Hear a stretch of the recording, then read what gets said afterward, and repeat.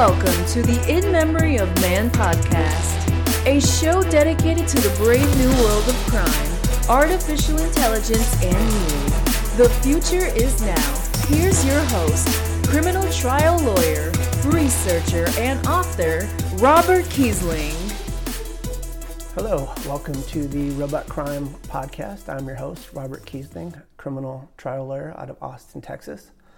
The purpose of this podcast is to give you, the listener, the 411 on artificial intelligence and how it applies to the criminal justice system, both now and in the future. How did I come up with this crazy idea? Well, I had just finished my novel, Discredited Citizen, which deals with the future crime and how artificial intelligence will be involved in both. There were some disturbing trends that I saw both here and now and in the future that I felt needed to be addressed with the public and needs to be debated, which hopefully we'll have some questions and answers in the upcoming episodes that I will be able to extend upon further, and we can continue debates. So let's talk about some of these articles that our future episodes will be discussing. The EU might ban facial recognition tech for 5 years. The nations dawdle on agreeing to rules to control killer robots in future wars.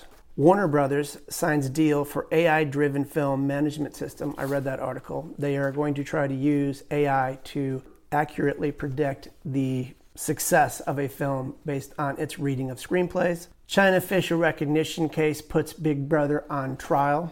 Samsung just launched an artificial human called Neon, and wait, what?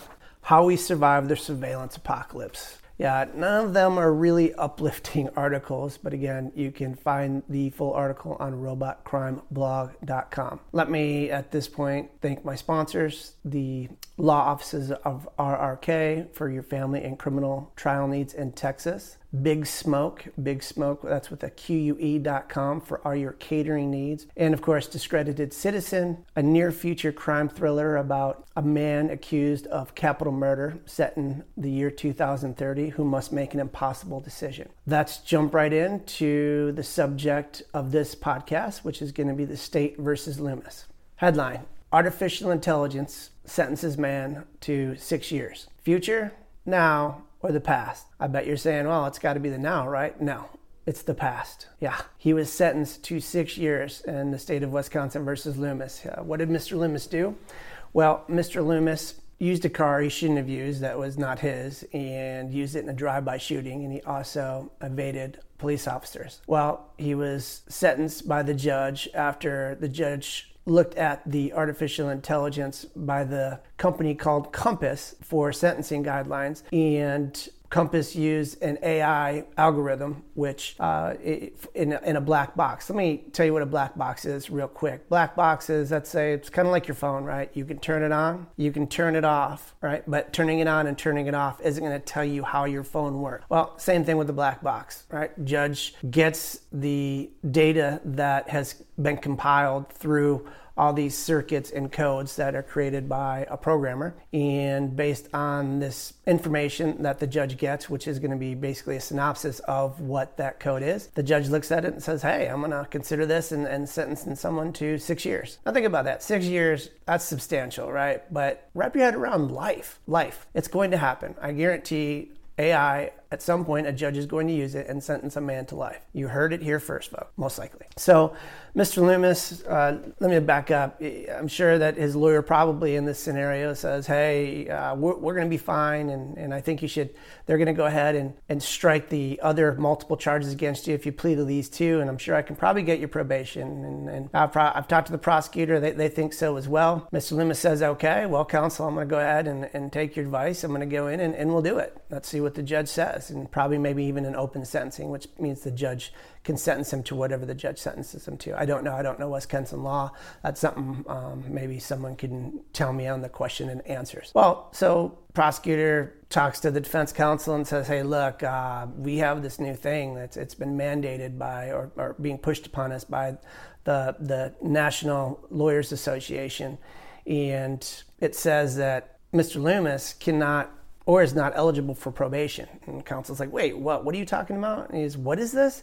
Well, it's an artificial intelligence. And counsel's like, okay, well, defense counsel says, okay, well, can I take a look at that at least? And let me see what's in it? I'm sorry, you can't. What do you mean I can't? Yeah, I can. It's a violation of his due process if I can't look at this stuff.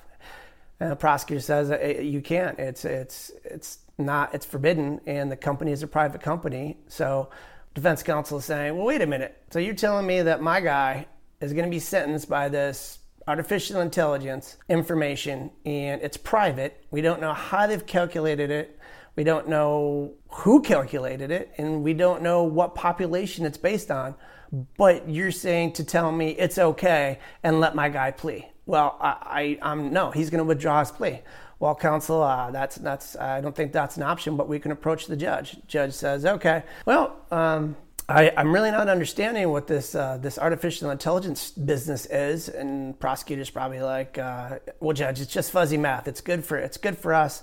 Mr. Loomis, he's just not eligible for probation, and it recommends that he be sentenced heavily. Well, I still don't understand, counsel, the judge says. She's like, well, prosecutor probably breaks down and says, there's 3 types of people that it's assessed. Bad, really bad, and really, really bad. And there's a chart, judge, and you can see it. And Mr. Loomis is really, really bad. Then judge looks at it and, pressured for time in a docket, says, all right, Mr. Loomis, it says that you're really, really bad. You're not eligible for probation, so I'm going to go ahead and sentence you to 6 years in prison for these 2 crimes. Next, gavel slams. Mr. Loomis probably has a shocked look on his face. Defense counsel's like, I'm appealing. Judge says probably, hey, that's your right, counsel. End of story. Well, so Mr. Loomis goes ahead and he appeals on the basis of, again, the violation of his due process. All right, so what is due process? Due process is, in the United States, we're guaranteed certain rights under the Constitution. If you're accused of a crime, a cop can't just come in, or an officer can't just come in, kick your door down, drag you out, throw you in a cell, leave you there indefinitely without telling you why you're there.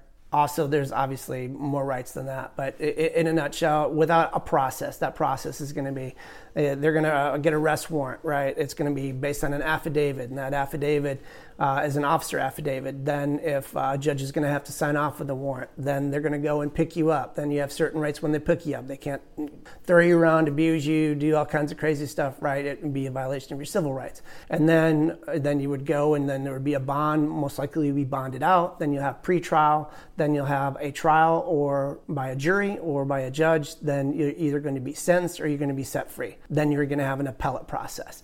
That, in a nutshell, is going to be your due process rights, right?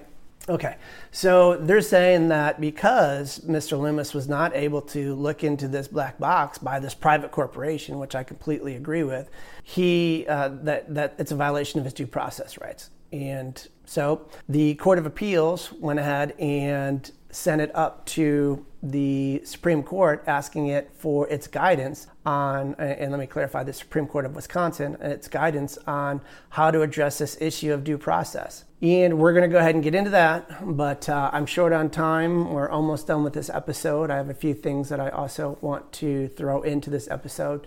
And it's going to lead to bias, and we're not talking about regular bias, we're talking about computer bias, which, if you don't know, that's a very interesting subject. I like to end with a quote. I have a daily quote as well that I try to use every day, and today's quote is, "It's okay to get knocked out, but never throw in the towel."